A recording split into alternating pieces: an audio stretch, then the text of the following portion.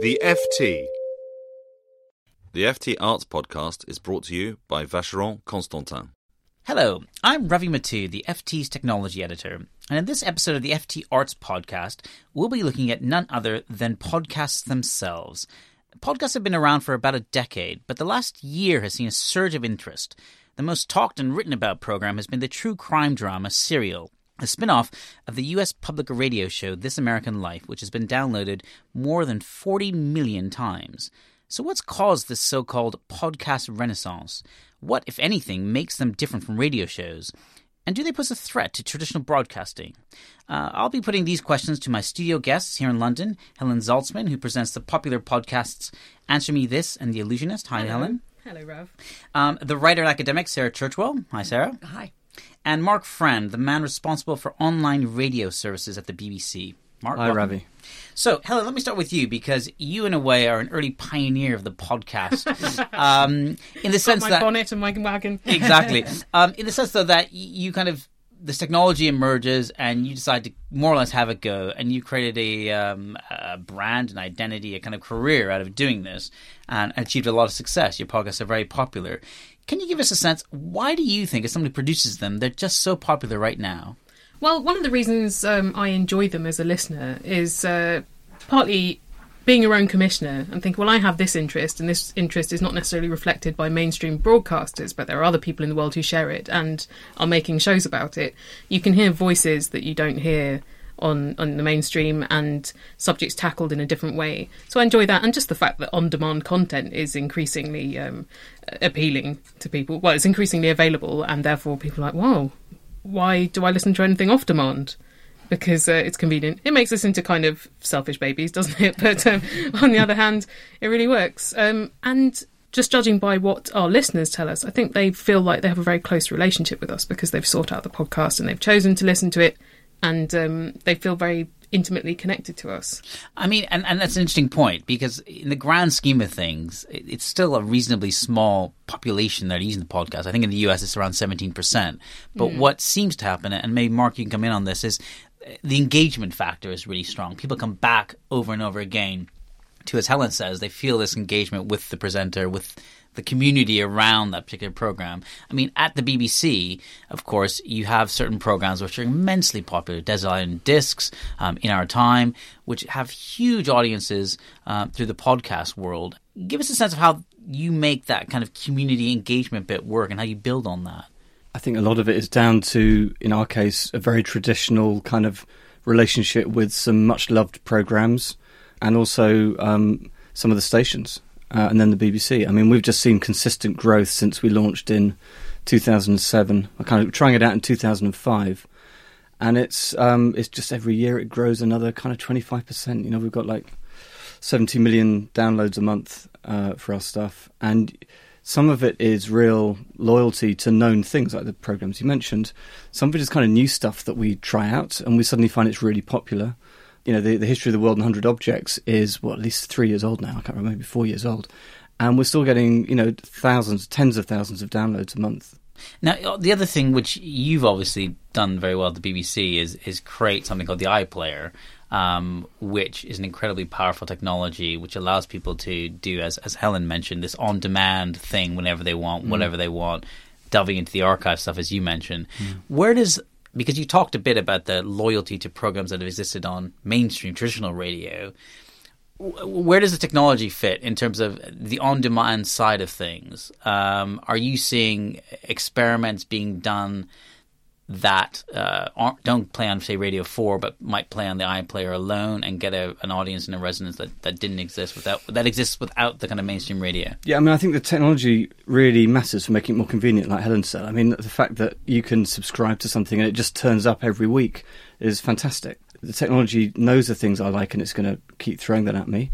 And I think what you see is, with podcasting, it kind of lowers all the barriers to entry here. You know, more people can join in, new kinds of voices come in, you get a different kind of presentation of stuff. So that ability to play around on demand, not be held by a schedule, not have to fit into a 15-minute, 30-minute, 1-hour format, makes a huge difference. And that kind of rise in on demand was seen massively in television. So in TV, the last figures I saw, 11% of TV consumption in this country is on demand. Most of that is PVRs and skyboxes and cable boxes. It's actually the technology really matters. And on radio, you don't have that. So podcasting makes a big difference here, because that is probably the one really good way, it has been for the last 10 years, the one really good way of trying to deliver a good on-demand experience. Do you have shows that are popular on podcast and not particularly popular when they're broadcast on the radio, but they are kept on there in order that they can have this podcast that does well? I think it's interesting to take something like Komodo Mayo. I mean, that's one of our most popular podcasts. This is the film review program, right? The film review program. So the fact that you've got two people, people come to listen, I think, for the relationship between those two, which is fantastic. As much as they do for the film reviews, right? So what you've got is something that's much more like podcasting, I think, which is you hear a story, you're willing to go along with it. You're going to hear two people chatting along and arguing and taking the mick out of each other. We know we're reaching a different kind of audience. That's the main thing for us. Sarah, you, of course, have studied the history of radio programs through research you've done around F. Scott Fitzgerald. Can you give us a sense of where this new podcast bit fits in that longer-term history of radio? It's really interesting because Mark just mentioned television and the parallels with it. And what you actually see with radio first emerged in the early 1920s. The BBC itself was founded in 1922. That's exactly when radio starts to explode into both American and British homes. They don't have content yet, really. And it takes them basically most of the 20s to work out what content is going to be. One of the first things that Americans started broadcasting was actually university lectures, but only in small, to small local audiences, and they start to get the technology. And as you say, all of this is dependent on technology. It's also dependent on money, of course. So where's the advertising coming from? And advertising starts to shape the structures. And that's when you get, for instance, the soap opera is called a soap opera because its soap advertisers are paying for it. And that seriality starts to emerge in a kind of conversation with the advertising, and the structure is formed partly by the advertising. The seriality aspect of radio in America really emerges in 1930s at the same time as sound film is coming into its own. And people forget that, I think, sometimes, that sound doesn't come to film until the late 1920s. And then radio is starting to create these serials. So sound is all becoming important around the same time, around the 30s. And then, of course, you get television. And I think what happened for a long time was that it felt like radio was kind of frozen in time, and it was competing with television and film, and maybe not very successfully. And it was kind of overcompensating in radio drama by trying to add visuals through sound effects. And you'd get those, hoof taps, pitter patter, or the raindrops on the roof. And that starts to feel incredibly stale. And I think that what's happening now is that all of these structures are opening up. And what that means is that the timing of the programs becomes more flexible in the same way that it is with television. They're not bound by those 50-minute or 30-minute formats that were driven by advertising. So now you can create content that has the right timing and the right structure for the content. It can be more conversational in the ways that we're saying. You can have more of a relationship. So you feel like you're listening to somebody and having a conversation with them rather than to some kind of prefabricated flat drama that's 30 minutes and you must give it 30 minutes. And of course, part of the thing about listening through a set of headphones on your iPhone or your Android phone or your watch now is that the intimacy level of that interaction is quite different than listening to say, a traditional radio. I mean, Helen, obviously you have a very close relationship. You alluded to it earlier with your listeners. Does that feed into the relationship bit, that the nature of how they're listening affects that community and relationship bit with you and your co-presenters? I think so, because also when you're listening on a mobile device, you can be moving around, you can be doing something. It creates that kind of sense memory. You can often remember what you were listening to when you're in a particular place because those things are linked together.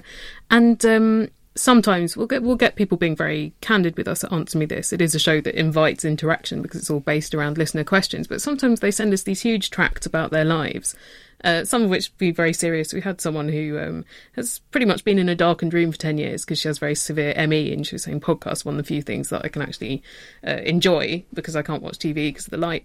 And we also had someone who said she was having sex with her boyfriend, and then she was wondering why he was laughing, and it's because he was listening to our podcast on a pillow speaker, which I didn't even know was a thing. So there's that. I guess that's a bit too over intimate. Isn't I would say. I mean, buy me dinner first. And now I'm doing a newest show called The Allusionist, which is just me, so I don't have a co-host. And I'm used to broadcasting in conversation. And with this, I had to figure out, how can I still make it sound conversational, even though it's just me there? How can I make the listener feel like they are part of a dialogue rather than just listening to me monologuing at them? Because when you're speaking to someone's head, you don't just want to be hectoring them, I don't think. And also in radio, I think you can be louder, like radio jingles can be more aggressive because you might be listening from across a room. But on podcasts, I find the same jingles just way too harsh. Yeah, it's interesting because also there's an interesting thing. And Sarah, you talked about it a bit, about the advertising nature of how this changed. And one of the curious trends now with podcasts was companies like Gimlet in the States, this idea of native advertising in podcasts where the presenters will go and read a sponsor's message. It kind of harkens back to TV in the 60s and 50s. Exactly, which is fascinating. And that's what I mean, is that this all becomes kind of fluid. And you have this sense that radio and television and film are in this kind of conversation with each other, and they're moving around and reinventing each other. And so exactly, I mean, in the 50s, you can still see some of the stuff on YouTube. It's fantastic.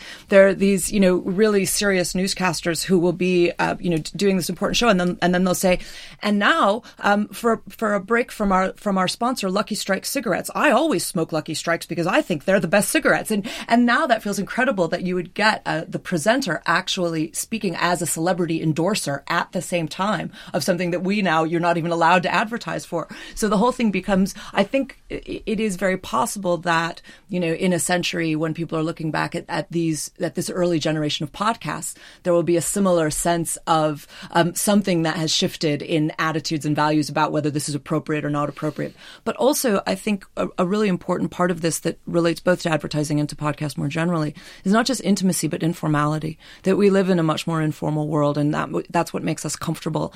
And the formality of old radio structures, I think people still feel is a kind of closed box that they don't necessarily find their way into. I think we're also a more open society, I hope. I think we tend to be a little bit more honest now than once we were, less disingenuous about how all of this works and not pretending that advertising isn't part of it. So to say, look, we got to get the money somewhere. You guys either have to donate the money or we're going to have to do a Kickstart or here I am going to tell you that here's one of the things that's sponsoring our program. And for me, there's something refreshing in that candor, that we're not, putting up these kinds of pretenses and fraudulences. That's one of the things I like about podcasting, is there's a sense that it kind of, does what it says on the tin, to use an advertising metaphor. Yeah, I think your conversational thing's really interesting there, because I think a lot of traditional radio, you often feel like there's an expert who's going to teach you something. And that's often that's often how it's presented to you. Like the old OU TV model of the guy standing at the blackboard. Yeah, and you've got some experts there and sometimes we can dress it up really well, like Infinite Monkey Cage, and that feels like you've got some people who know their shit, but they come across really well, and that's a bit conversational. I think podcasts generally do that really well. You feel like there's a normal person here who's trying to get to the bottom of something, or and you're willing to go on that journey. And we haven't yet said, and I think it's incredibly important, and Serial really brings this out, that narrative is crucial to this. And that's why I mentioned radio drama before, that what I think podcasting is doing now is finding a way to meld narrative and information and, the sense that people we've got all this information to sort out. People are curious about the world. They want to learn. They want to be, challenged, I think, much more than people often think.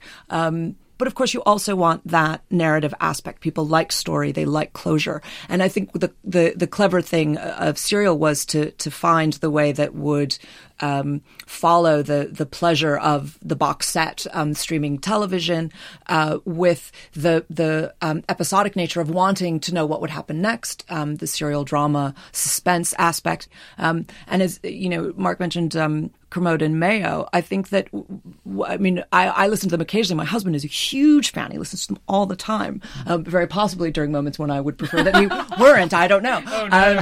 But there are 4 of us in this marriage. Yeah, exactly. 2 of them are Kermode and Mayo. And I absolutely think that you're right, that obviously it's not about story as such, but it's about the sense that what their relationship is. And that is a kind of substitute for story. That you're eavesdropping. You're eavesdropping on a relationship, and that is a kind of implied narrative. There is a kind of continuity and a story there. Even though they're ostensibly reviewing films, there's something else happening at the same time. And also just what you were saying about not talking down to people. Answer Me This, for instance, has a big audience of young people. If we'd set out to make a show that appealed to 14-year-olds, we would have massively failed, like so many shows do. But listen, young people, let me tell you something you must know. let me use some hip jargon, Godwa. But it's just the fact that we're not talking down to them, and they're like, this is something for adults, and they might not understand everything that's in it. I think actually children are quite good content filters. That's how they learn. Yeah, but it just means that it does, and it also appeals to people who are 10 times older than the 10-year-olds. Well, I don't know if we have any 100-year-olds, but there are people in their 70s and 80s listening, and there are people all the way in between. And I think it's because we can't target any of those, because if we did, we would fail. But it pleases me that they have self-selected. But it's an interesting combination, presumably, of the narrative and the content with the technology which fits into their lives, as Sarah was saying. Yeah, it exploded when iPhones and then iPads became popular, so you didn't have to connect an iPod to a piece of software anymore, which was just too many steps and too complicated. But when you've got an iPhone or something, you can just click a button and you get a podcast. And it meant that the audience suddenly got a lot older as well. Like my mum is 67 and now she's got a tablet. She is listening to podcasts, but that's what it took. Mark, on Serial's front, because Sarah mentioned Serial, and that seems to be the thing that everyone points to. Two questions. One, is it overplayed, the effect that had on kind of this resurgence? And B, to what extent why did you decide to rebroadcast it, I believe, on 4 Extra? I mean, how big was it, and why was it particularly the thing that caught so many people's imagination? So the first one, I think podcasts were surging ahead anyway. And I think Serial has just been, it's a great bit of listening, but it's not the only great bit of listening. You can see the market growing. I mainly listen to UK and US podcasts, and that's what I get presented in the UK. It's that kind of English language, and certainly in North America, you can see there's a need for it. There's a kind of thirst and a hunger for it. It's because we drive a lot. I was going to say, the connected car. More than 50% of your listening is in car, isn't it? So that makes a huge difference. I'm not being facetious. We drive a lot. It's a big country, and there's no public transportation, and everybody's in their cars. And so we rebroadcast, because we rebroadcast bits of radio that we like the look of. And we've done it quite a few times. We've done it with like TED Hour and other shows we've done it with. And that's a normal thing for us to do occasionally. Great. Well, I'm going to, before we wrap it up, put each of you on the spot and ask you for 1 or 2 of your favourite podcasts to recommend. Presumably not your own in the case of Helen. But let me start with you, Mark. A podcast to recommend that our listeners might not have heard of. Obviously, I'm not going to say Answer Me This, because I've been listening to that for so many years, and Helen's here. All the Bugling Digs. No, it's a brother who makes that. But I would go and check out Catholic Stuff You Should Know. I'm interested in kind of ethics and stuff like that, and that is just a nice little stuff that deals with subjects like guilt, and certainly taught me a few things. I'm not Catholic, and I'm nowhere near Catholic, but I found that quite interesting, and kind of some of the ethics around that. Sarah? Well, I have incredibly mainstream tastes. I don't know if I know anything that everybody else doesn't know.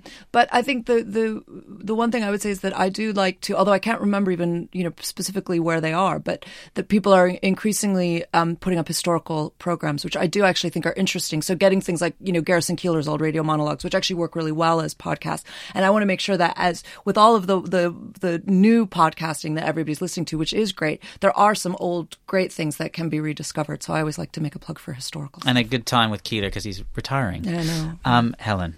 Well, this week I've particularly enjoyed some episodes of The Longest Shortest Time, which is ostensibly about parenting, but it's really just people talking about their lives. I'm not a parent, and I was like, wow, this is fascinating. And also being a parent sounds really hard. And also, I've got hundreds of podcasts in my subscriptions, but the ones I listen to every week are Bullseye, which is like a culture magazine show, and 99% Invisible, which is sort of little stories about design. Brilliant. Well, on that note, thank you so much to my guests, Sarah Churchwell, Helen Zaltzman, and Mark Friend. Thank you to you for listening. This Arts podcast was produced by Griselda Murray Brown and Lily Lebrun. Goodbye. For more downloads, go to ft.com/podcasts. Head over to Hulu this March, where our new shows and movies will keep you streaming all month long. catch the acclaimed movie All of Us Strangers, starring Paul Mescal and Andrew Scott. Stream the new Hulu original limited series We Were the Lucky Ones with Joey King and Logan Lerman. And don't forget about Grey's Anatomy. Every Grey's episode ever is now streaming on Hulu. So, what are you waiting for? Go stream something new on Hulu.